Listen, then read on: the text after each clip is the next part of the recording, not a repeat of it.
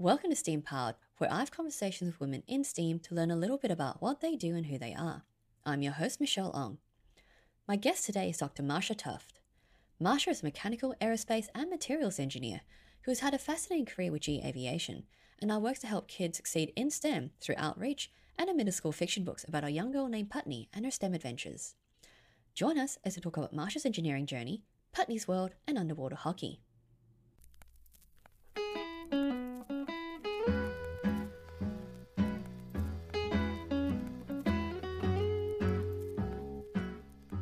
Welcome to STEAM Powered, Marsha. Thank you so much for joining me today. I'm looking forward to talking with you about your amazing engineering journey. Thanks so much, Michelle. I'm so excited to be here on your podcast. Thank you. So we'll get started on where you began your STEAM journey. And, I'm impressed because, engineering's never been a thing that I've been particularly good with maths and all that.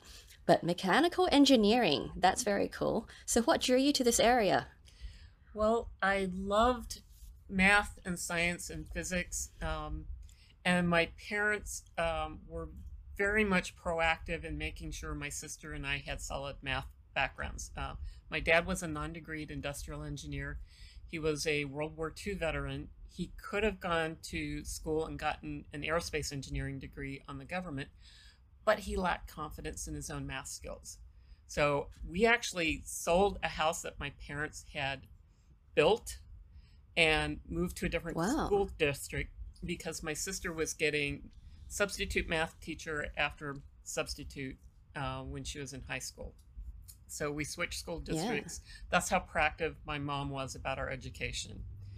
So absolutely. So she really emphasized the importance of math, and for the most part, I really enjoyed it, and I had great teachers, so I was pretty much interested in everything, but I loved art too. And it was kind of between, I looked at architecture and then realized I'd have to be a glorified draftsman for 5 years. And that didn't sound so exciting. Because I thought, I was, growing up in the 60s and graduated high school in 77. So it's like I was expecting to someday be married and have kids. And so how long are you going to be working? Little did I know, I'd be working, 35 years. And, so it's just, life changed a lot from when I grew up to where we are today. Yes. And fortunately, I liked a lot of things. In junior high, we had this thing called a GATB test, which kind of said, okay, here are the things that are, challenging for you that would be a really good fit. Here are the things that are too easy for you. And, and here are the things that you're totally unskilled and unsuitable for. So manual dexterity, concert pianist, and surgeon were out. But science and engineering was up there, and then like art was kind of in the middle. And I thought, well, what would I do as an artist? And would I be like a commercial artist and drawing what somebody else wanted? And I remembered all the art midterms that I'd get kind of bored working on my painting and stuff. But I loved it, but my parents were very practical about, okay, what are you going to be able to earn a living at? And they really did kind of guide me toward mechanical engineering because it is a more technical degree than industrial. And so they kind of felt like, that was a really good kind of background. And then I did a week at Purdue University between junior and senior year. They had a week of summer engineer camp kind of thing. And you got a little bit of flavor for mechanical and chemical and electrical. It's like, okay, I hadn't had physics yet. I'd had chemistry, but it's like, okay, chemical engineering, I don't think I want to learn how to crack, carbons and, make, fuel and stuff like that. But, but I learned a little bit more about mechanical. And it's like, well, yeah, okay, that, I still didn't know a lot about it, but it kind of sounded okay. And I did learn, one of the things I got out of that summer camp was, okay, computers are everywhere. Maybe I need to sign up for a computer class. So fortunately, Mom had me take typing so I could type my own term papers. So my keyboarding skills were really good. And I found, well, we were using paper decks of cards back then, back in the 70s. Yes. And my programs, so I learned great flow charting. And my programs usually ran the first time around because I was good at typing. I didn't make typing mistakes. So that was, I had a heads up there. And I enjoyed coding and computer programming. And then I loved physics. So I had physics senior year. And so everything was still kind of building to, well, I kind of think, mechanical engineering, and mom really liked Purdue University, and engineering was really big there. So, and I loved the campus when I spent a week there. So everything seemed to be moving that way. And then, you start, and, when you start, I mean, I didn't know a whole lot about mechanical engineering. And it's still, even in 4 years, you only scratch the surface of what you can do as a mechanical engineer, because it's so much the basics. And engineering, whichever branch you're in, is all about problem solving. But you have to learn specific disciplines. So you've got to learn in mechanical, you learn thermodynamics, you learn fluid mechanics, you learn something about machine design, mechanical design, strength of materials, a little bit about materials, control theory. So, you kind of get a broad education that you can apply in a lot of different areas, but you really... Yeah, it's foundations. And it's like, and still there's so many more things that you can get into that you just scratch the surface as an undergraduate. Yeah. The one thing I did find out,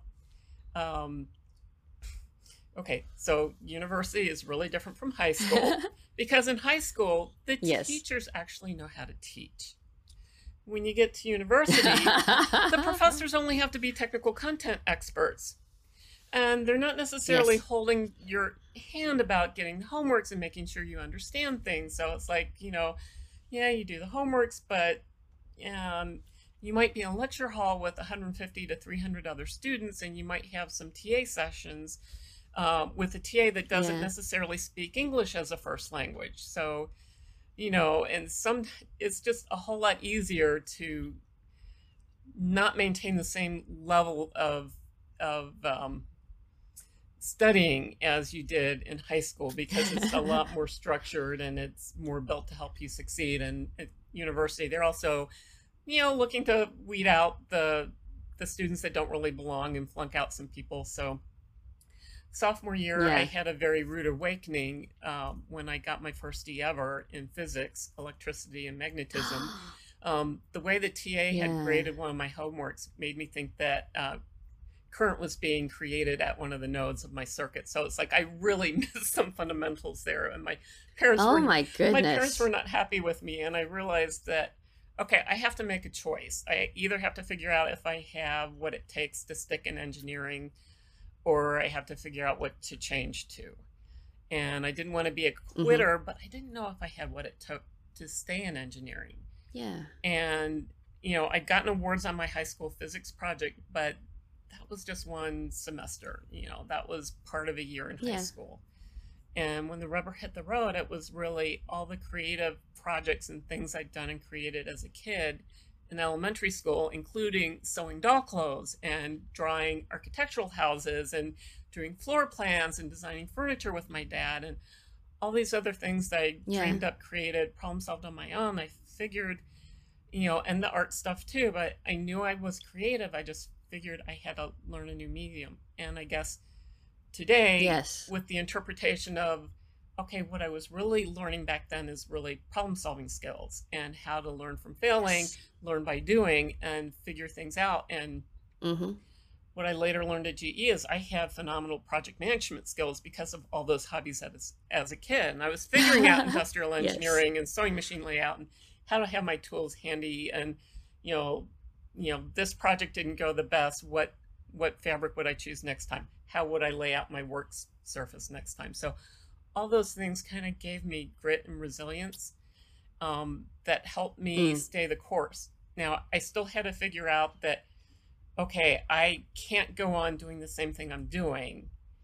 And then I look back to say, okay, when was I really good at learning and tough stuff? And I thought, well, biology, I would just study it until I knew that I knew the material. And I realized that I had to stop studying to pass a test and pass what some professor thought I should be answering on a test. I needed to hold myself accountable. And the very next semester, it's a big shift in methodology as well. Just the way that you would approach those two tasks are entirely different. Because, you know, if you're solving a problem for someone else, you are going to be able to take shortcuts. You're going to be able to cut corners because you just need to meet that objective. Whereas if you're learning to make sure that you understand, you are going to fill in all the gaps that are missing yourself. And it's easy. I mean, you can fool somebody else sometimes, especially if it's multiple guess and you get a little bit lucky, or you only have to eliminate, you only have to eliminate 3 answers to figure out the 4th one is correct. I mean, freshman year chemistry exam. Okay, so calculators were relatively new. They weren't as reliable as they are now. And we still had slide rules. And I had a chemistry test where my battery died on my calculator. And I had to just figure out, you know, do the math in my head and figure out what the answers were. So, you know, it's like it forced a different level of how do I approach things and you know how to get, you know, but you know, with multiple guesses, it's like, okay, I know it's not this one, I know it's not that one, anyhow. So I got through it, and after that I took 2 calculators and a slide rule to all the future tests. But but what I ended up doing, so back to the physics, the next semester I had to take EE 201, linear circuit analysis. And it was a 7:30 a.m. lecture with like, I don't know, 200 people or something in the lecture hall. And the tests were going to be multiple guess. And I thought, oh crap, this is going to set me up for failure. This, you know, it's not going to work for me. But they had an independent study section. So the first thing I did is I switched into independent study so that I took the test when I was ready. And it was actually kind of cool. They had, it sounds crazy, but they had audio tape recordings of the lectures that you could listen to. Nice. And you could, and there was like an independent study lab. So if you had questions on homework problems or whatever, there were graduate students there that you could ask help from. And you kind of worked through the course at your own pace. And when you were ready, you took the test and they proctored the test. Now, the challenge was still finishing within a semester. And I definitely finished maybe the last half of the course and maybe the last quarter of the semester, but I finished and I aced it and I really understood the material. And that set me up for the next 3 control theory classes in the mechanical engineering program because I had such a solid foundation. And the cool thing about engineering and math. So math is kind of the universal language for sciences.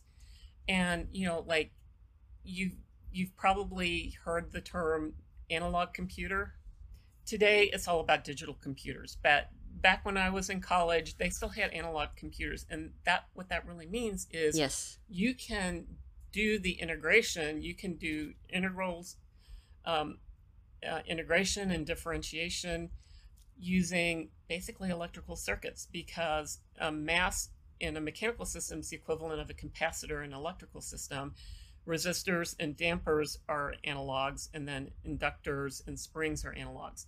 So you just have to figure out which value of capacitor, resistor, inductor corresponds to your mechanical system, and you can solve, you know, complex differential equations quickly. So anyhow, so when you get all that and you realize, okay, all I have to learn is how to solve this system of differential equations, and it works whether I'm in a mechanical system, a fluid system, you know, or electrical system. It's just so powerful, and so you've got all these other extensions that you can apply, and just it's really cool. I thought it was really cool. Well, it is when you learn something that, you know, just clicks everything into place and suddenly opens up all of this world of other knowledge that you can branch into. That is very powerful. So anyway, so mechanical engineering, after that, my grades really started taking off. So I had straight A's the next semester. I wasn't a straight A student the rest of the way, but I was a very solid A, sometimes B student. And it just gave me so much more confidence to realize, okay, I can take responsibility for my learning. I am smart enough. I don't maybe have all the hobbies that my male peers did. So, it's like when you had your first design project and they've been tinkering on bikes. Okay, I feel like I don't have, I'm not this quite the same experience, but I have a different and unique experience and I can still be successful. Yes. And I have a unique perspective to offer. So then looking for a job. So I worked summers. Mom didn't want me to co-op. She wanted me to, I'm based in Cincinnati. So she preferred to have me home in the summers. I ended up working summers at, the first summer I did temporary clerical, Kelly Victor temporary services, and ended up at P&G on my second assignment. When they found out I was an engineering student, they kept me the rest of the summer. And then the next summer I was through a engineering contractor on a project that I kind of worked with one of the project engineers the summer before, and then they were implementing it at the Ivordale soap plant. And then the third summer, I was a full-fledged summer engineer through P&G. And P&G is a wonderful company to work for, but it's very much a chemical company. So the chemies were having all the fun in, light-duty liquids. They could tinker with all the chemical processes and optimize the, all the, the chemical transformations going on. And it's like, okay, as a mechanical engineering, I could maybe get into packaging, or I could be the first woman mechanical manager of the Ivordale soap plant.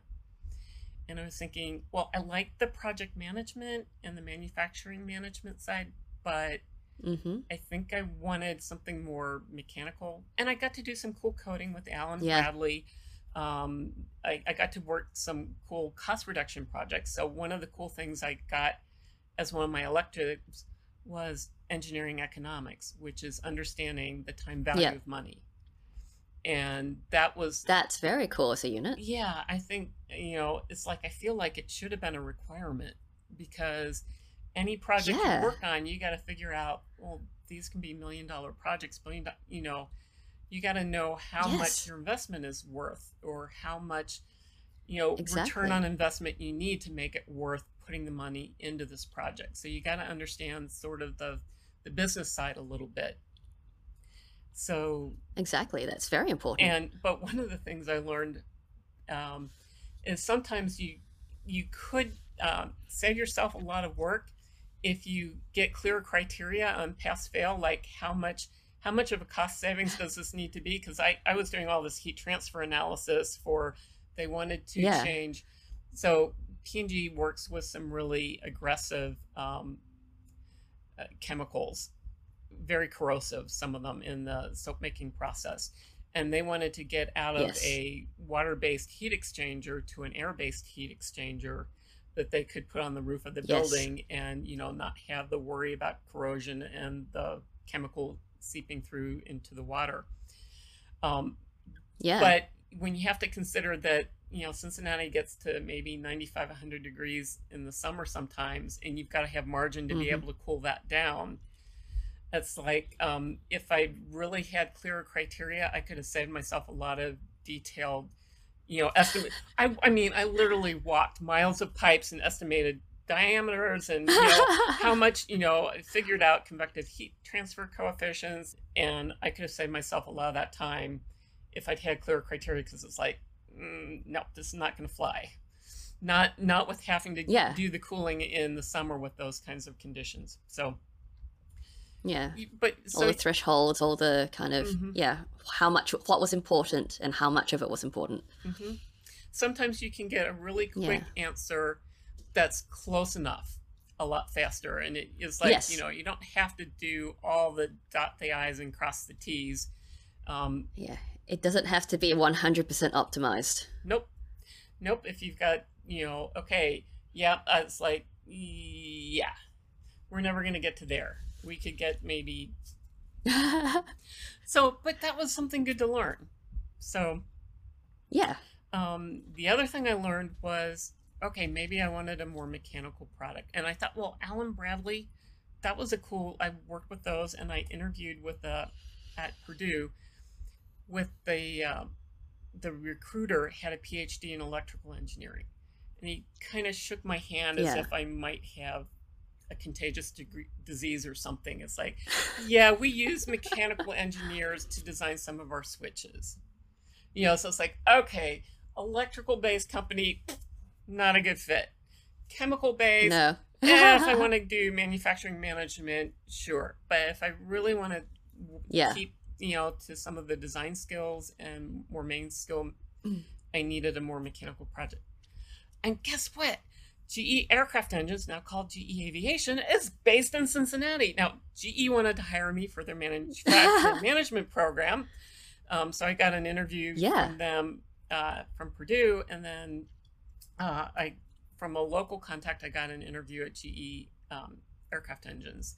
So I actually hired in on their engineering development program, which was absolutely fantastic because they have a program where you have about 2.5 to 3 years to kind of co-op, where you're doing 6 to 9 month engineering assignments, and you have like 3 rotational assignments plus a field assignment, and you can do the advanced course in engineering and work on a master's that they pay for. So it's some implant courses. That's very, and very cool. University courses. So I got my master's degree in aerospace engineering at the University of Cincinnati. GE footed the bill, and I actually got 2 full-time quarters off.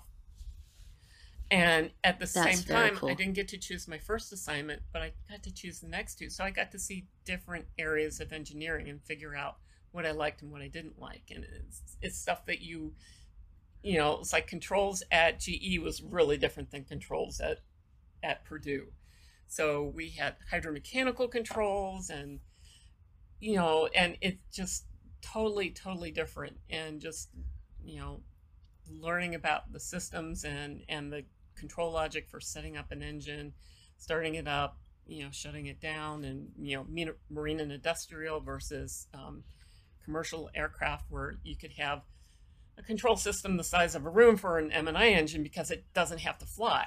So you've got, a whole different constraints than the stuff that's got to go on the engine that flies. And then learning. That's such a good opportunity. Yeah. Yeah.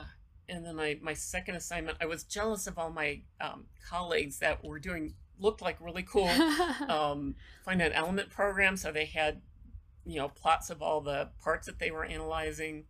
And so my second assignment was in a advanced technology mechanical design group. And basically I was disappointed because the draftsman would change the combustor arm and I would redigitize it. And the guys, they didn't really understand the program. They couldn't tell me what the arrow codes meant. So, it's like, oh, well, I thought I was going to be able to do more design and optimization. And in that group, I didn't. Yeah. And it was a very young and fast crowd. And I didn't feel real comfortable in that group. So it's like I was learning my old group, M&I controls and accessory. The youngest guy was like in his 35. The guy that was mentoring me was maybe 45. And there were a lot of guys in their late 50s and 60s. But it was a family and they were very inclusive. The third group I worked with was, again, a very young bunch of engineers, much younger, but very family oriented, very inclusive, and just phenomenally, just wonderful to work with. That really cared about helping you learn, making sure that you were part of the team, explaining things so you knew. I mean, I worked with Tony Murphy and Dan Meyer, and it's like they were just phenomenal at explaining the life management process and how things, how to predict the useful life of a part and what went into the stress analysis, the heat transfer, and materials behavior, and how you calculate and effective stress and how you go in the material curve and calculate the life and all the Miner's rule and all that. So it's like you weren't just turning a crank and cranking out a number.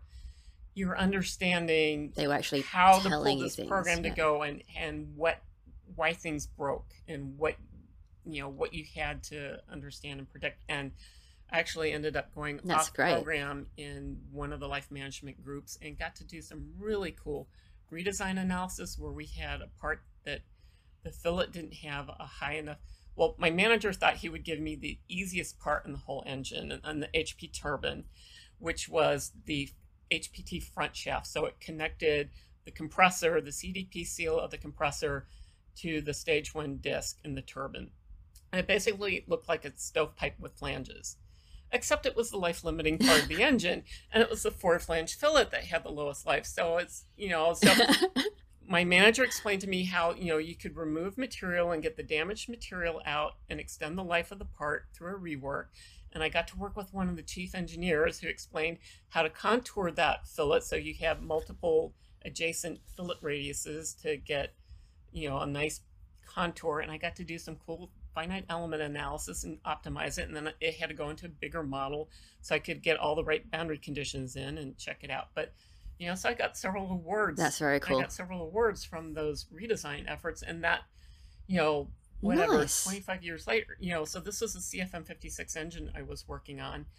And years later, when I eventually was working that in as the team leader for CFM56 life management, and then later as in the fleet modeling side of things, it's like my fillet designs are still there. They're predominantly through all the rest of the engines that have come through, so it's like, okay, that's standard practice now, and they're still working, and those engines that's really good. Gratifying. Yeah, it is. It's like, hey, that work I did back then, all these new parts, it's still valuable. Like that's great.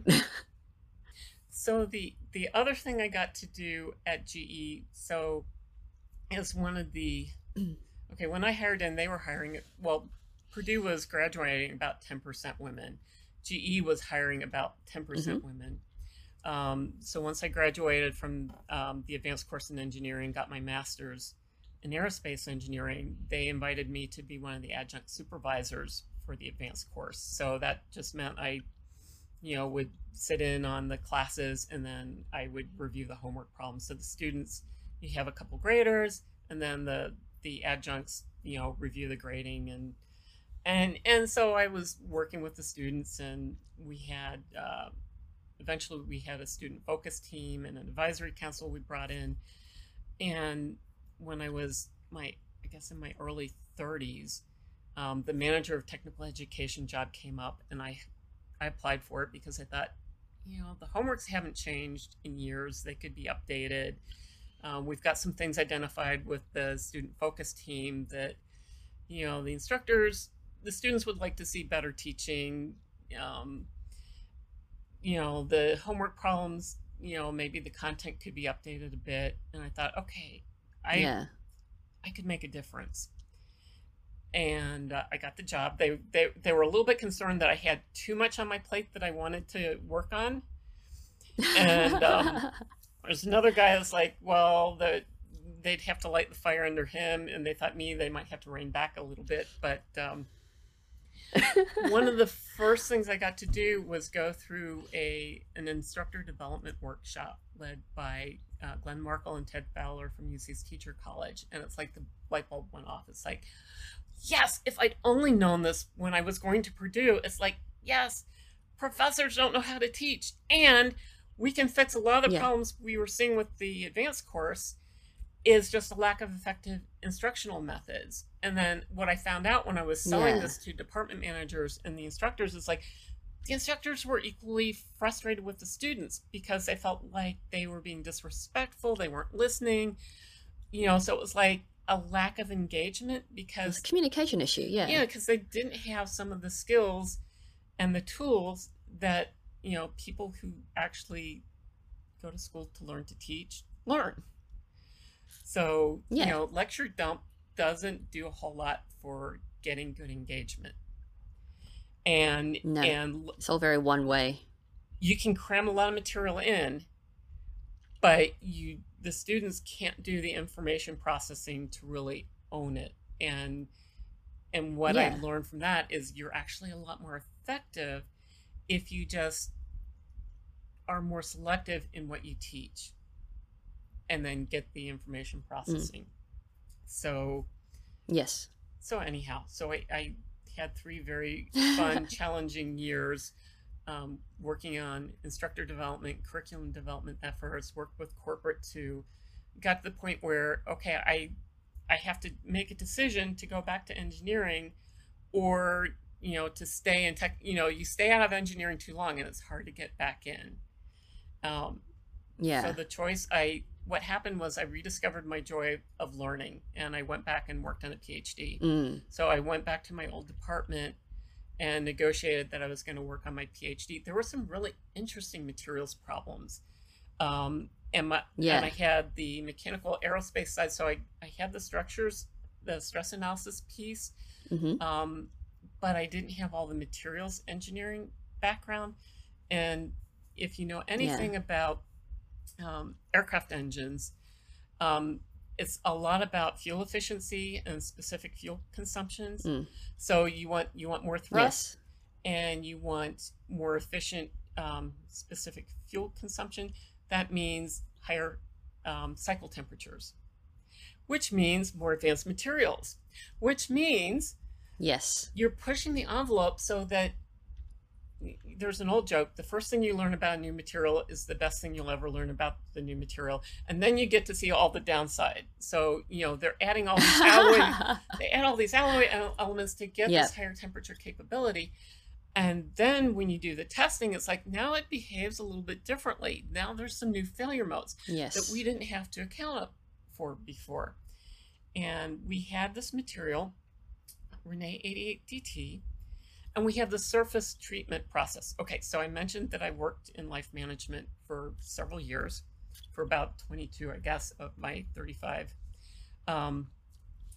And we have the surface treatment called shot peening, which is you basically shoot tiny little metal balls at a part, and it induces a residual compressive stress on the surface.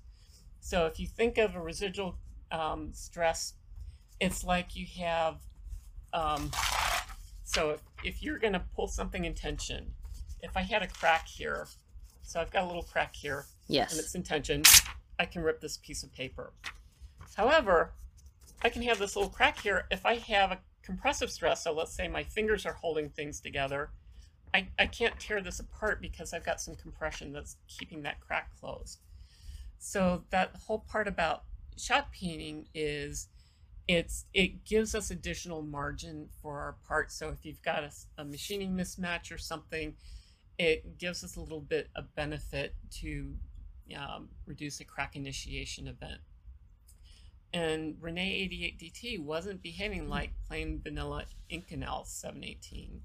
So, you know, it's like we were actually over-peening. It seemed like, you know, there were some conditions when it would have great life and other conditions where, you know, we peen this in Inconel and it's fine, and now it's failing faster in Rene 88DT.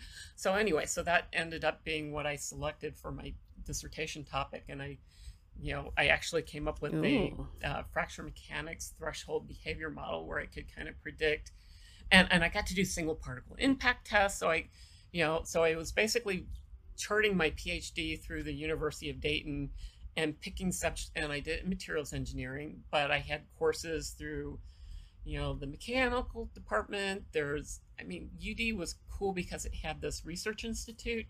So they've got, Wright Patterson has PhDs out there, and some classes were taught out there. They had impact dynamics lab. So, and I actually even got to do high temperature, transient temperature measurements. So I figured out how to shoot individual particles of basically flea dirt sized metal at a target, measure the velocity, and get the transient thermal response. And figure it's like, okay, you know, vibration is heat, and, you know, you hit this particle at at a threshold velocity and you get some local melting. It looks like melting on the surface. That's because you've heated the surface up locally, and I could prove that.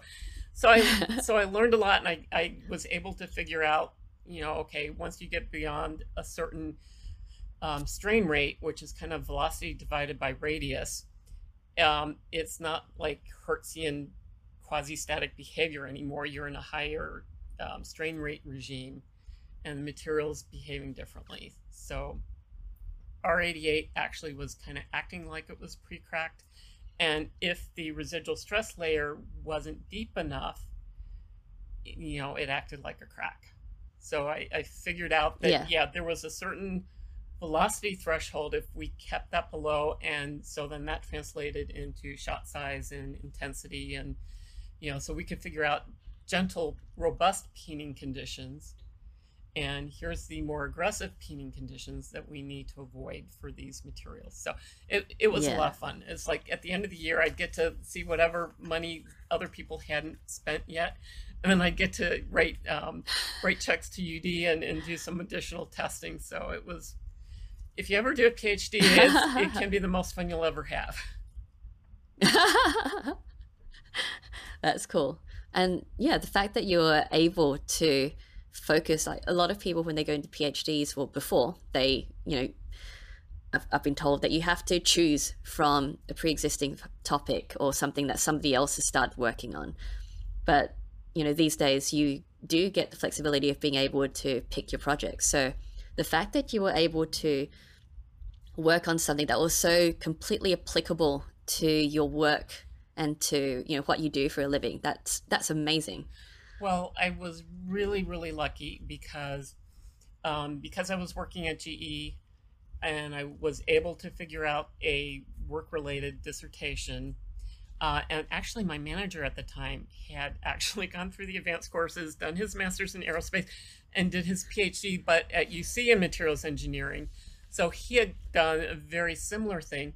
The biggest challenge I had to navigate was the proprietary information. So I had to get my dissertation advisors to sign a proprietary information agreement. And then I had to work with GE and my mentors at GE to figure out, how to make make sure that I could actually publish my research. So we had to figure out, I couldn't give stress and temperature and life because that was kind of priority, but I could say, it was a stress and a temperature to give 100,000 cycles of life. So I had to be careful about how I presented the data. So it all had to go through legal review, and I had several department managers that had to review the content, make sure it was okay for release, and and my professors were able to see the raw data because they signed the non-disclosure agreement, and and eventually I was able to publish enough that they could say, you've earned your dissertation. But it was work related, which was very helpful, so that I was doing the coursework on my own time, and we were supposed to have like a third semester we could do, and I tried to use that instead of classwork. I asked for that hours to work toward my dissertation. So my management was really, really wonderful, so it worked out beautifully. Yeah, and such an interesting set of problems to have to overcome because of the proprietary nature of the work. That's, logistically very interesting. Yeah. So, I mean, obviously, with 35 years at GE Aviation, I mean, in this day and age, the cultural shift in the way we work and the way we approach work is so different. You can't really imagine anyone staying that long at a company. So you've already touched on all the amazing things about working for GE, but what kept you there all that time instead of, pursuing any other work opportunities or other kinds of avenues of research? Well, as you may have noticed, I tend to like to dig into problems.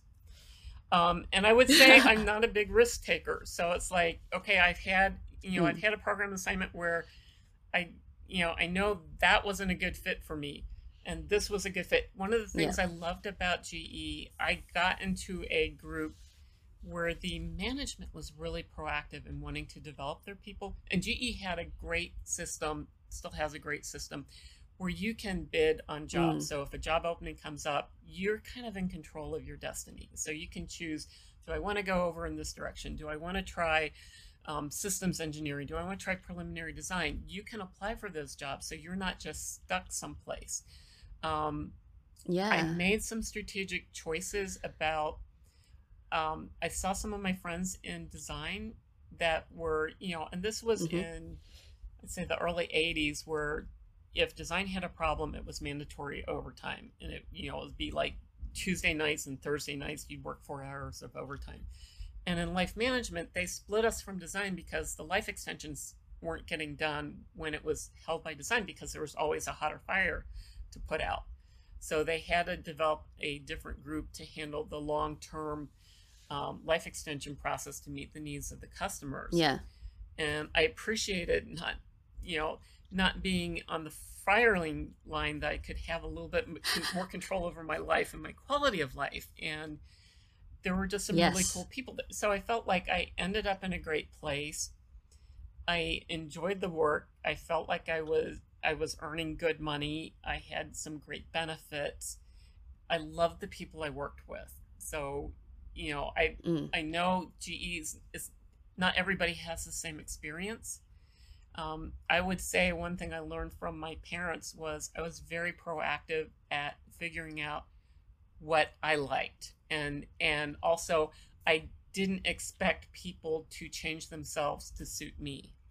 And I had I had one program engineer work for me in particular. Well, I had two. I had the dream program engineer of all time, that you could explain something to her and she'd come back 10 minutes later, she didn't understand something, ask clarifying questions, and she just did a phenomenal job. And then I had the other person that never asked a question and got really upset with me if I critiqued her results and pointed out what was wrong. It's like, well, so-and-so, substitute young male engineer, gets along fine with me. You seem to have a problem with me. I don't, it's you're the problem. It's not me. And it's like, yeah, so-and-so young male engineer is not responsible for checking your work.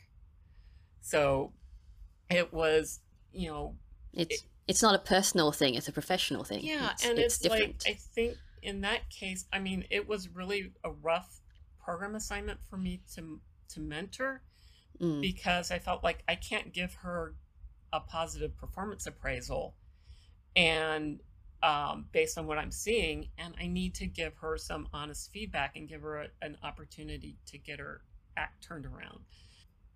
It was not easy, but she made significant improvement through the assignment, and I was able to rate a much more positive appraisal at the time. And then the program manager for the engineering development program contacted me afterwards and said, this isn't a glowing enough report. And I said, she's made significant improvement, but the manager was expecting that she needed to do a 180. They were going to be close to firing her, but they had a change in manager, and none of the male managers before her were willing to give her the feedback she needed in order to change and improve. So it's like, engineers are not always good at giving honest feedback. Engineers get promoted to management for doing what they did well, which was solve technical problems, not necessarily give constructive, hard feedback. It's easy to say, oh yeah, you're doing great at this, and ignore the stuff that's not so great. So it's a different set of skill sets that you need as well. Management, you don't need to be technical to be a manager, but you do need to know how to manage. It's the same thing with the teaching, right? Yeah, but unfortunately, when you have a very technical project, technical product, you it's like the management stuff they figured they can teach you, but you're not going to cut it if you don't understand the technical stuff. So, and they promote, it's the Peter principle. I never understood the Peter principle until I came to GE. It's like they promote you for what you did well, which is the technical skills, but you get up into the management side, and not everybody is good at delegating, and so you have some managers that they love the technical stuff so much they got to micromanage. And so they treat everybody like a co-op. Yes. So, and one of the things I think I recognized was I like the technical stuff. So I actively chose not to go into the management path. So I felt like I'm basically a lot more of an introvert. I like working with teams and working with people, but I need my alone time out of meetings to dig into a meaty problem. So death to me would be sitting in 8 hours of meetings or 12 hours of meetings a day. So yes. But I felt like I was able to choose my path at GE, and there was, at times when I needed a change, it's like I could take the initiative on that. So GE was really good to me, and I loved the people I worked with, and I just didn't see anything grass is greener out there to make me want to change. But GE is cyclical. The aircraft engine business is cyclical, and we do have layoffs roughly every 10 years or so. And that was the second motivation for doing a PhD, because I figured, well, the 1990 layoffs, when I was in technical education programs, they basically laid off almost everybody under 35. And it was in 3 very painful rounds. That's how rough it was.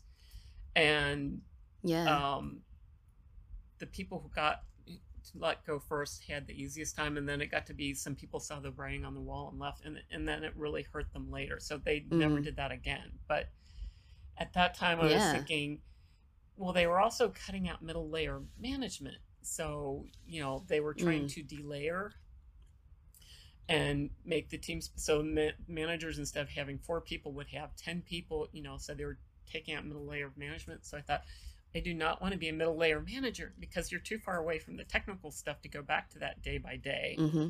And how transferable are those skills to another industry?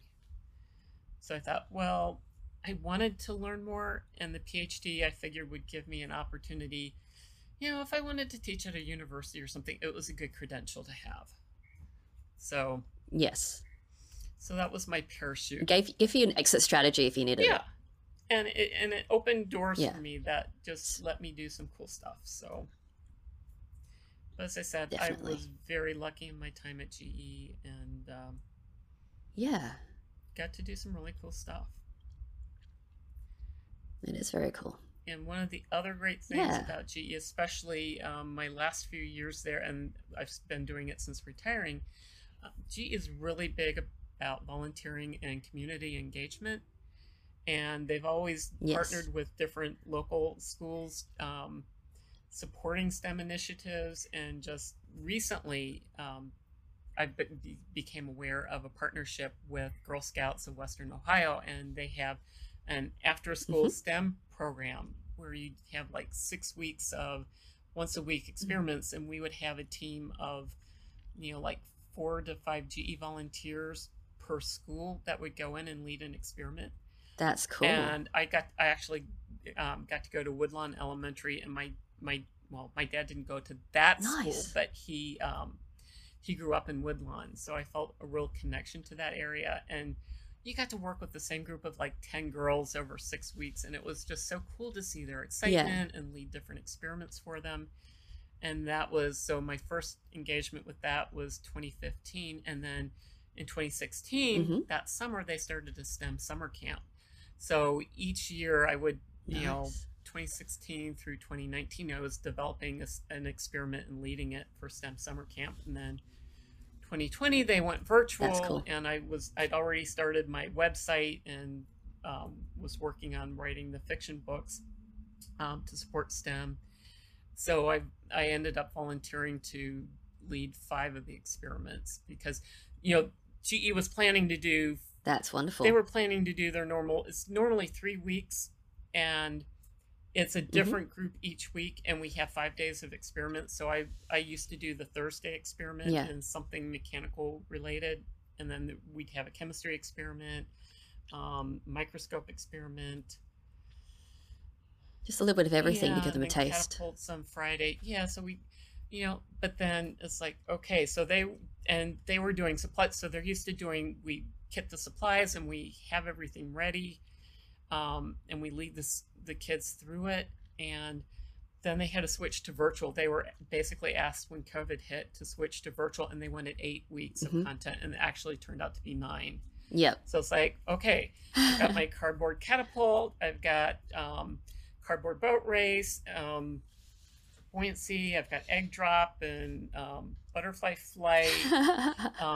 So, it's like we made the build the cardboard catapult and test the cardboard catapult. We split into 2. So I came up with 5 weeks of experiments. Cool. And you don't have as much feedback. It's not as much fun as doing it in person. And when you can really, of course, you don't get that enthusiasm and no, it's like you put it out there and it goes out, and maybe you get a photo of a girl doing an experiment, but even when you do it live, it's like they're not chatting live with you. They're too shy to put the text in. A lot of times they're watching it later, but we all got through COVID, and we got to be, it's a different environment. We got to be live again this year. Oh, that's cool. Outside that's with masks, very cool. But yep, we managed to do summer camp again this year. That's brilliant. Yeah. So what, like, obviously, the outreach is, just a natural progression from all the stuff that you were doing through GE. But what prompted the move to write middle school books? Well, so when I was retiring, and I realized that I wasn't sure what I wanted to do, but I felt like, okay, I really am excited about this engagement with girls. And I felt so grateful. As I told you, I went from a D in physics to a PhD in engineering. And the thing that enabled me to do that was all the hobbies and things that I did as a kid. And I felt like I really wanted to help girls develop their self-confidence and their grit, and, see the fun side of STEM, the science, technology, engineering, math. And so I reached out to Ted Fowler. It's like he's still active, and he's retired teacher emeritus. And I tried to reach out to him and Glenn, and Ted responded back. Glenn had moved on, but Ted's still engaged with UC Teachers College. But now he gets the projects that he wants to do, and he got me connected with the Greater Cincinnati STEM Collaborative. So the first year that I was retired, I started going to their meetings, and I got to attend a really cool conference that was hosted at UC, the Next Lives Here conference, and learn a whole lot about the challenges in STEM. And and so some of the things that I was learning are, okay, so a lot of the kids, even at our local Walnut Hills High School, which is a college prep high school, they figure most of those kids are going to be going into STEM fields. And they tried to start the discussion off with a softball question. It's like, so do you see yourself in a STEM field? And not one of the kids said yes. They all said no. And it's like, what? And it was like, why? And it's like, they lacked confidence in their math skills. So, it's like, okay, so my parents were proactive, but, kids aren't, as a math teacher, I can understand if you don't see how engineers use math, how incredibly relevant it is. Like, I've got equations. I can take a plastic knife here, and I can predict the bending on this. If I turn it flat side here and put a finger down, you see how flexible it is? All I have to do is turn on the end, and it won't deflect. Well, simple algebra, I could calculate that and predict what the deflection is. So, I call them math recipes. There's formula. But there's so much you can do with math to design and optimize. Kids may think of, okay, build a boat, you build a physical model, but you can do a math model to size the boat and figure out how much weight it can carry. Engineering is all about optimizing and modeling and doing as much as you can efficiently, and math is a huge part of that. And one of the things I learned from the technical education background is how important motivation is to learning. So that if kids are motivated, they're more likely to be successful. And success builds motivation. And there's two dimensions of motivation: perceived relevance. So is there a use for this funky math that I'm doing? How in the world I'm going to use it? And a lot of parents are like, oh, you're never going to use algebra. You don't need that. Okay, so it's changing attitudes. And then believing that you can be successful. So setting them up for success. So some of these things that I learned is like, okay, if I could just show them the relevance, I can help them see the point of learning algebra and sticking it out and getting good at it, and how cool it is, all the things you can do with it. And the other thing I realized, so I had kind of an interest in writing, and the thing is, stories change attitudes. And so when I looked at, okay, we got a problem with kids not seeing the relevance of math, and maybe girls not seeing that they can do engineering. So I was seeing a few challenges. I thought, well, what I'd really like to do is change attitudes and get them in like middle school before they get so overscheduled in junior high and high school. For me, I felt like those were golden years in my life, because my mom didn't work. I had summers free. I wasn't in scheduled activities from 9 in the morning to 9 at night. I could dream up my own projects and hobbies and do what I wanted to do. And for me, problem solving skills are so incredibly important, but they're hard to teach because the learner has to be in control. So when you start with a hobby, you've got motivation built in, okay, because somebody's not forcing you to do it, you're choosing to do it. And you get to do it at your own pace. So you get to figure out what works, what doesn't. If you fail, it's okay. Art is really wonderful because, you generally aren't judged as much in art as, math and science. There's a right answer, there's a wrong answer. When you get into college, it's like, oh, there's many answers. Optimization is one of your challenges. But in grade school, math and science, there tend to be right and wrong answers. So art, you get to get creative, and you get to explore outside your comfort zone. And you're allowed to get wrong. Yes. Because there's no wrong. Right, and that's the thing I loved about art, is you could explore and you could try different things, and you weren't working to one solution.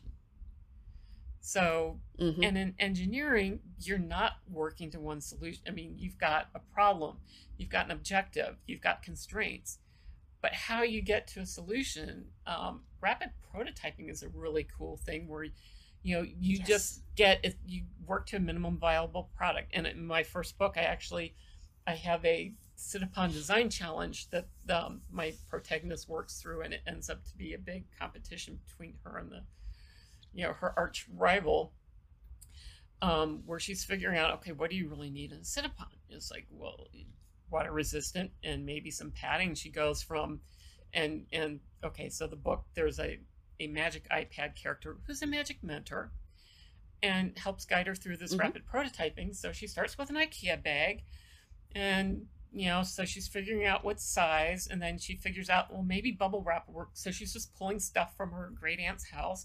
She tries bubble wrap, she tries plopping down on it, it doesn't pop. So it's like, oh, this will work for padding.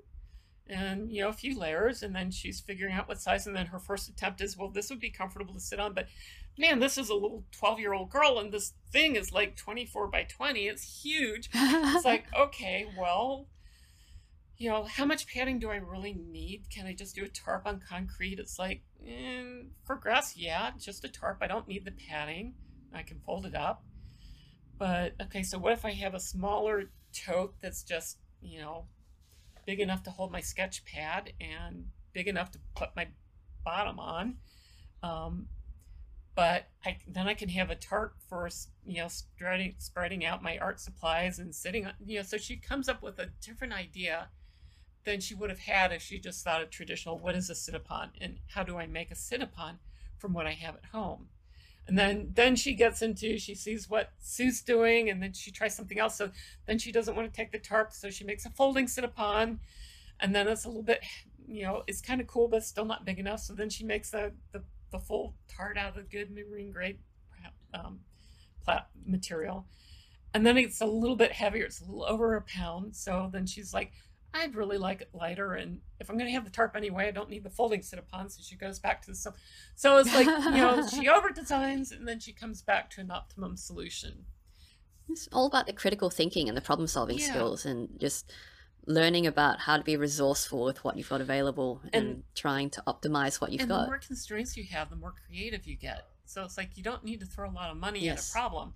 You just have to think creatively and critically about what are the key characteristics.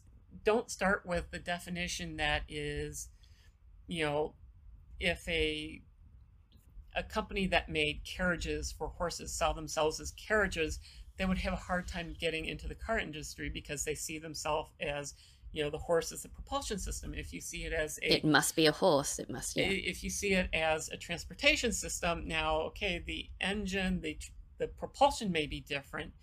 The passenger compartment may be what you're focusing on, or, so you broaden your product definition. You bring more options and solutions into your design space. And you can do some really cool things that way.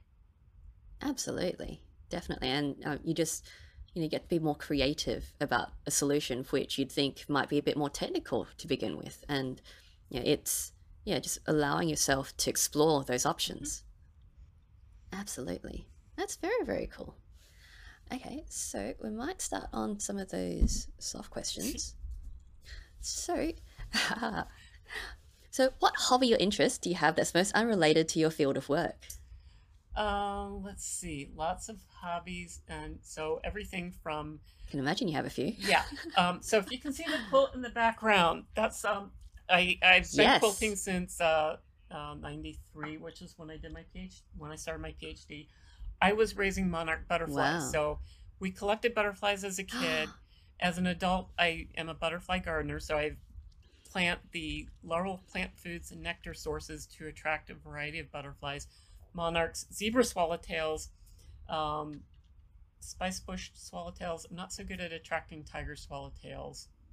I've gotten a few giant swallowtails. And I was raising about 8 monarchs, and I got to watch them. Oh, wow. I got to watch and photograph 2 of them pupate, so go from caterpillar to chrysalis. And that's when it really hit me. It's like, oh, it's a naked chrysalis. They just split the skin behind them. They hang in this J position, and they kick the skin off. And hey, monarchs are not so shy as black swallowtails are. So they actually go translucent. The chrysalis goes translucent the day before they emerge. And you can see the forewing that's very cool. of the butterfly through the chrysalis. Okay, geek engineer, I measured it. It was like about 3/4 of an inch or whatever. And then I measured the forewing after the butterfly emerged. So I got to see, out of the 8 monarchs, I think I got to see most of them emerge. I got to photograph a lot of them.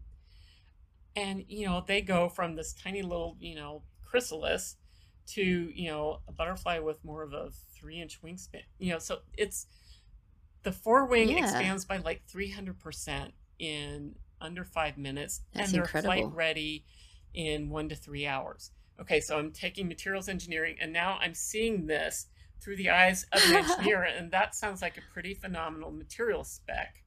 And I actually did a graduate paper. That's very efficient. I did a graduate paper, so I was taking material selection from the head of department who's on my advisory committee, and we had to do a couple papers, and I asked him, could I do material selection for a butterfly wing design? And he said, well, Marcia, it's not really very economical to design replacement butterfly wings. And I explained what I wanted to do. It's like, I just want to understand what materials those are and how they can do this. And he was pretty impressed by my description of, the wings harden in like under an hour. It's like the rapid polymerization process, that's really fast. And he pointed me in the direction of, well, there have been engineers and scientists who have researched insect flight, and bumblebees shouldn't be able to fly. And so I got into the aerodynamics and all kinds of stuff through that. And then I later figured through my quilting and marbling, I did some marbling of fabrics, and I realized, okay, I'm laying color on a medium, on a marbling size, and then I'm dragging, like a fork or, these different styluses through that's Mm-hmm. moving the dye on the fabric. I can do a marbling bath. I can basically do a wind tunnel. I can do a 2D wind tunnel and take a print of it. So, and actually, in my third book, The Butterfly Detective, I have Putney figure out how to fix her butterfly stroke by watching butterflies and getting, figuring out a little bit of that, but also figuring out that aerodynamics is related to fluid dynamics. So it's like a hummingbird Mm-hmm. flying. When he's doing this, he's hovering. So his arms are moving Yeah. in figure 8. His motion for hovering is the exact same motion that I make when I'm swimming and sculling, treading water. Yeah. So it's like, okay, now I understand flight because I can relate it to swimming, and that's something I do. So, and therefore That's I came cool. up with the marbling bath idea, and I've done that experiment a few times I did it at my nephew's elementary school, and that was one of my That's virtual pretty cool. experiments last year. So it's like, okay, so I can take a print of a flow path around a butterfly's clap and fling. And then I can see the spirals that mean high pressure. I can see how those spirals in the flow path, which actually means turbulence. And on an airfoil, it's a bad thing because Mm-hmm. it's loss of lift. Loss of lift means Yeah. that you don't have anything keeping the airplane up in the air, and therefore it feels like you're falling because you are falling. So turbulence, when you feel Yeah. like you're falling. That is very, very cool. Yeah. So the butterfly and the quilting, and I do some watercolor painting and acrylic painting, but probably and I've played underwater hockey and snorkeling and Nice. underwater photography. So I got into underwater photography so that I could take pictures of underwater hockey and explain it to people who had no clue about what underwater hockey was all about. But since you're from Australia, you know probably all about underwater hockey. Or at least it's popular over there. I don't. It is? It I is- didn't it- know. Tell me about underwater Okay. hockey. So there's about a 3-pound lead puck that sits at the bottom of the pool, and you have about a 1-foot long wood stick. It's got like a beveled edge, and you have a protective glove on your hand because bottoms of swimming pools can be rough. Mhm. You wear water polo caps to protect your ears. So, and the sticks are black or white. So you tell the team by your water polo cap color and your stick color. 6 people, both ends of the pool, preferably minimum of 6 feet deep. 10 feet's really good. You start the 2 ends of the pool, you swim out, dive down the puck, and then you try to push it into the opponent team's goal, which is about 10 feet long. So it's a metal trough. That's cool. And so it's very much a team sport because you really Yeah. can't defend a puck and push it. Well, you might be able to swim. You learn how to swim a couple laps underwater, but you can't Yes. defend against that and play. So the air is at the surface. That's So cool. you blow out your snorkel when you come up for air, and you can watch the play development, but then you have to go down and support you. So you learn teamwork, and you Right. may have 3 forwards, 3 backs, and you can sub out on the fly, but you have to go back to your side of the pool to sub out. So it's Mhm. it's a really fun That's very it's cool. a really fun sport, very good physical exercise and kind of so for me it was Yeah. I like exercise that's a little bit more social. So yoga, I like going to yoga classes, and with COVID it's been virtual, and our studio's been great with that. But hmm underwater hockey was one of my favorite sports for a long time, till I got a little bit too old to That's play cool. with the high school kids I was playing with. It was like, okay, yeah, I'm yeah, it was, there were a few of us GE engineers and a local high school that was big into underwater hockey. But it's quite a cool family. That's very cool. And my books have underwater Yeah. hockey in it. So it's like the Nice. real 3D version. Instead of J.K. Rowling's Quidditch, I have 3D underwater hockey. So it is a game in 3 That is very, dimensions. very cool. But Nice. and I kind of like to say, my hobbies are solving problems with fabric. So I still sew, but I make different things. I made, okay, so at GE, so sometimes budgets would get cut at the end of the year. And when I was working preliminary design, we had our Christmas party in February, and we were trying to come up with a fun team building event. And we were looking at different options, and there was a trampoline park. And it's like I started looking at team building. I remembered this fun ropes course that a bunch of us had done decades ago. And the current team building thing I was seeing was, build a boat kind of thing. And I thought, okay, we just moved. We had all these cardboard packing boxes. I figured cardboard, duct tape, plastic tablecloths, and a swimming pool. And I checked with the GE Fitness Center, and somebody had already inquired about, using the pool for something like that. So I got approval from the fitness center to use the pool at no cost. I got approval from management for like 4 hours of time on a Friday afternoon for the party. And, so all I had to do is get box cutters, duct tape, and tablecloths. So it was a really cheap, and, engineers designing a cardboard boat and then racing it. I mean, we had a blast. I was going to say that the competition, my goodness. So I figured about, and I did a dummy, a test scale to see if it would work. And I did the math to do the buoyancy, the water displacement. So I gave them a table so they could kind of figure out how much water they needed to displace. And then there were a couple of the young engineers in our group were talking about battle boats. And I started thinking, okay, battle boats. Okay, if they're splashing a lot of water, what kind of design can I do so that, we don't sink? And I came up with the surf boat concept. And we drew for Team Survivor style. So I made these bandanas. So we had 3 different colors of bandanas and had a little logo on it. And I persuaded my team to try this surf boat idea. And we were unsinkable. We won every race. Rob didn't see how we were going to paddle. So I volunteered to go first. So we had water jugs that you could cut the bottom off. So I was doing the butterfly stroke with these water jugs. And I mean, it was just, everybody had a blast. And eventually the other boat sank. And we got awesome. 3 people on our surf boat. And eventually they were able to torpedo us from underneath. But Mike and Dan were able to actually stand up and surf on it in the pool. They stand it up. That's amazing. And then I got so obsessed with it that I made a version to take my dogs on one for the ocean. And then that was over design. I had to make a beach cart to carry it.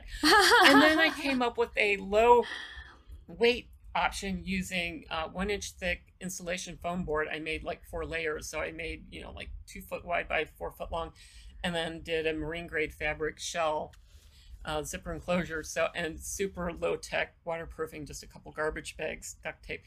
And then I could put D-rings around the side and a zipper opening. So then I could thread cord through it so I could pull my dogs in the ocean. So I've got lots of cool pictures. And actually, you can check on my website, and there's a picture of Harry surfing on that. And that's hilarious. That's awesome. That's in books 2 and 3 too. So nice. Right. And you're incorporating all of the stuff that you're working on into the books, which is amazing. That's also fantastic. Mm-hmm. And my 4th book I'm working on right now is going to have a sea turtle theme. So I've been working with Sea Turtle Patrol at Hilton Head and turtle trackers and researching. So trying to come up with a solution for the baby sea turtles that get either misorientation or disorientation due to residential light. And trying to come up with a practical screen that can be put around a sea turtle nest to block 70% Oh, that's so of the light. cool. So I just sent a prototype off to Amber Kuhn on earlier this week. She'll get it Friday, and she's got to get approval from the Department of Natural Resources. So one of the things that inspired this theme is there is a sea turtle, Stumpy, who lost a leg to a shark. And Amber was able to help her dig her nest last year. So it's like, she was trying to dig a nest. She only had 1 rear leg, and it takes 2 legs but turtles have like 2 sets of arms, because those rear legs really have a lot of manual dexterity, and they shape the whole nest. So Amber managed to help her successfully lay her eggs.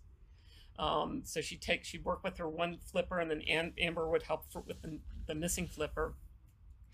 But then all of her babies turned toward, like, I don't know if it was a hotel or a house that, the artificial lighting that was not appropriately meeting the lighting ordinance code. So all of her babies were lost last year.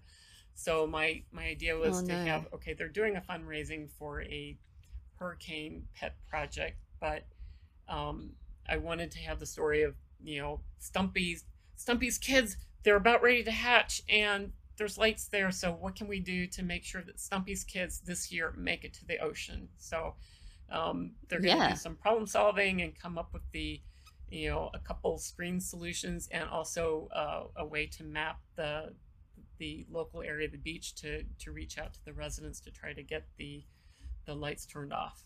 So it's just, That's very, very cool. and they do some of that already. It's just they reach out on Saturday nights, and when you've got renters, there's a new group every Yeah. Saturday, and you don't necessarily catch With the turnover, everybody, you have to, and yeah. not everybody's always real Mm-hmm. savvy and considerate about Dillard, the yeah. central. So anyway, so I'm hoping to solve a real problem or provide maybe an additional solution that may or may not work, but hopefully might help some nests. May be enough to tilt the balance. That's a very cool activity, and getting the kids involved so they actually understand about conservation as well, which is very cool. And it's a real application of a real problem with a few potential solutions. Absolutely. Yeah, very cool. Good luck with Thanks. that. Okay, awesome. Okay, so next question. Which childhood book holds the strongest memories for you? Well, so Choices. I would say one of the things I remember the most is I was a compulsive reader, and I grew up reading Nancy Drew mysteries. So I would get so engrossed in them that you could talk to me and I would not hear you. So I'm thinking like third grade, maybe second grade. So I just remember being huge Nancy Drew mystery fan and feeling like, man, she's so cool. I could never do all the things she does. But as other people said, I mean, she was a positive female role model, that here's somebody taking the initiative that's making a difference. Mm-hmm. That's right. And I love Jules Verne was another author I loved. That was a little bit older, and I love the 20,000 Leagues Under the Sea. Although it's like there were whole sections at the beginning. It's like I didn't understand half of those terms. I just had to read them. It's like, okay, I'm making my way through. Yeah. I don't know what half of these things are, but then I would get to the plot. So yes. I'd say probably Nancy Drew was such one of my earliest favorite, most strong memories. Yeah, and yeah, definitely, as you said, role model, problem solver, and just being taking the initiative. I guess confident and brave enough to taking the initiative and just looking to see that there's something there that needs to be done and doing it. I may not be as personally brave as Nancy, but I feel like, okay, I think I followed in her footsteps a little bit. I think you have, and especially because in the way that you've, as you said, you were brave enough to say, look, I'd like to try something else. I'd like to do something new. And, being brave enough to ask as well. And that's often just the first step. And, just being able to take those opportunities as they come. So, and what advice would you give someone who'd like to do what you do, and what advice should they ignore? So I'd say one of the most important things you have to learn is how to accept feedback, and sometimes to ask for feedback, because how do you know what you don't know, and how do you know how you're perceived? So one of the things that I loved about P&G is they had the best performance appraisals of P&G, GE. They were just very methodical about it. They did 3 relative strengths and 3 relative weaknesses. And, at GE, they were not so rigorous at acknowledging what your development needs were and being honest and having a good discussion about it. And the really sharp managers who went far, they would go out and ask for that information. Yes. Because you're going to improve more by working on your relative weaknesses than making your greatest strengths stronger. And I got a very important piece of feedback when I was working as a summer engineer. One of the presentations I gave to the plant manager I got feedback that was perceived as being defensive. That wasn't how I was feeling. I Mm. was feeling excited. I was jumping in. I was anticipating the question. I was answering, and so they felt like they were being cut Yeah. off. Okay, so I really needed that feedback, and I needed to learn to breathe and to slow down and to repeat the question and to answer and pause. So some of those things, it's like you have to be willing to learn and to not expect to do everything perfectly and to be receptive to Yeah. feedback. And that is not necessarily something that's in a lot of people's comfort zones. It's not necessarily something you learn in high school or at college. No. And just learning, the corporate game of presentation and sometimes getting really tough feedback and how to respond Yeah. to that and how to learn from it and how to move forward. And it's not, work is not a solo sport, it is a team sport. So, it's not you being perfect, it's you working with the team and, learning how to, do the roles necessary to make the team successful. Absolutely. And yeah, as you were saying, it's so important to not just receive the feedback, but to give the feedback. And that's just as nerve-wracking for a lot of people because it can be taken personally, or you feel that you don't want to judge them too harshly. And yeah, it's a difficult skill to acquire. It is. And sometimes, I mean, you Yeah. got to have a little bit of a thick skin to be able to take it. You do. But yeah, it's another guest was saying that it's about approaching everything with as little ego or no ego as possible, because it's not necessarily going to be about what you feel about it, but what is needed to achieve the bigger goal. And the other Yeah. piece of advice I say, what to ignore, is like, at the end of the day, you can look and see what other people advise you to do. And it's like, okay, here's, I was at one point told, if you want to go up as fast as possible, jump in the middle of the biggest, hottest problem, so turbine mechanical design. But if that's not the right fit for you, if that's not what success is for you, don't accept somebody else's definition of success, because you may just make yourself miserable trying to make somebody else, Happy. to feel like you're making your parents feel that you're successful. So you've got to look at, it's not just about the title and the money.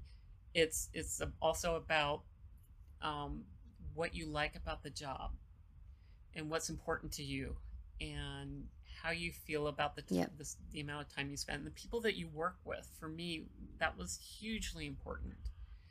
And so recognizing that it's not nobody else is going to manage your career for you.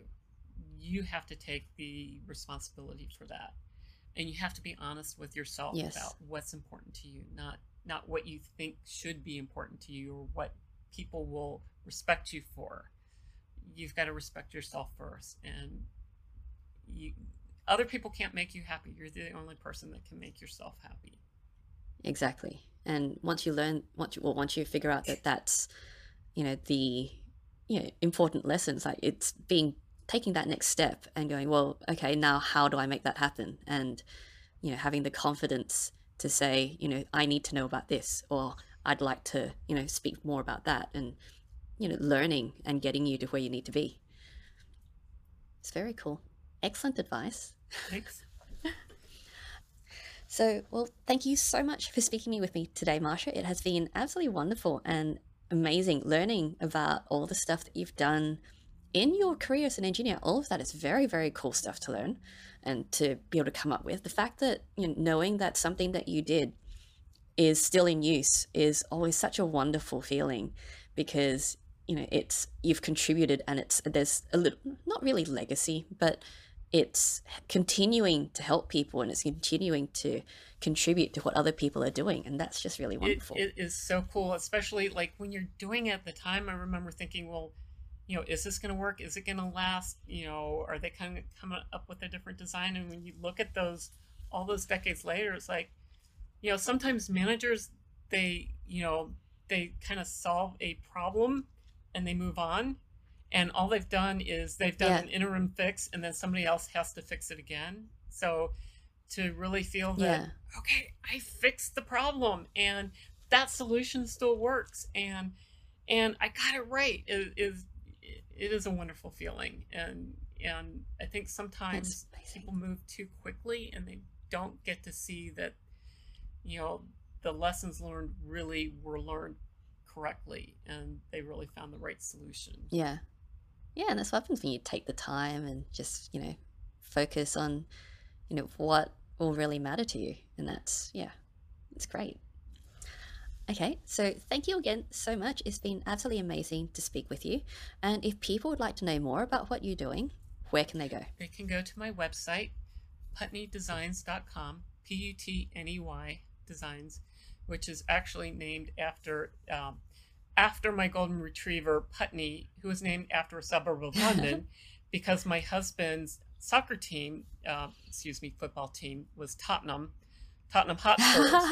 And I wanted to name the dog Chelsea, and he wasn't having any of that because that's a rival football team.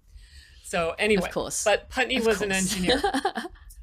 She was a little Houdini. She was really good at solving problems. So I named I named my little company Putney Designs, and the main character of my book is a 12-year-old girl named Putney, after Putney. But so putneydesigns.com. Wonderful.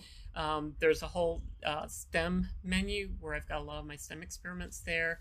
I've got a projects page where Putney has a project in every book. There's a books page, a blog, and then I've got a couple galleries. So I've got a design gallery, things I've designed and created, and a quilt gallery. So things from my monarch quilt to a Millennium Falcon quilt I designed. Nice. Wonderful. Some of the other creative quilts I've designed. So you can check out the galleries there. And I also linked my podcast on my About page, so you can see some of my other podcasts. Nice. This one will be linked there. Excellent. So, and then you can also reach out to me there, and I would love to hear from anybody who has ideas for different projects or things that you'd like to see. I'm always working on new experiments, and I'm a little behind on my video blogging, but I'm working on book 4 right now, but I'll be getting back to some of the more experiment videos and additional blogs. So love to hear from anybody who would like to engage with me and STEM ideas or book ideas. Excellent. I'll include all of that in the notes. And yeah, that's amazing. I've been looking at your social media, and just all the experiments and the photos you've been taking are just brilliant. Thanks. And yeah, just such a great idea. Okay, so thank you again. And yeah, I'll look forward to seeing more of the stuff that you're coming out with and next set of books. And yeah, have a wonderful evening. You too. I've really appreciated learning about Marsha's career in engineering and the way that her creative pursuits blend in with her technical background in so many different ways. It's also been wonderful to learn about Marsha's passion for getting kids excited and confident about STEM through her books and activities. To learn more about Marsha and what we discuss in the show, or to connect with us, please visit the STEAM-Powered website at steampoweredshow.com. You can also find out more about Marsha and her work on putneydesigns.com and social media, the links for which will be in the show notes. If you enjoyed this conversation and want to hear more like it, subscribe to this podcast and share this with your geeky or geek-curious friends. You can also support Steam Powered on Patreon and Ko-fi under Steam Powered Show, the links for which will also be in the show notes. Thanks for tuning in, and we'll see you next time.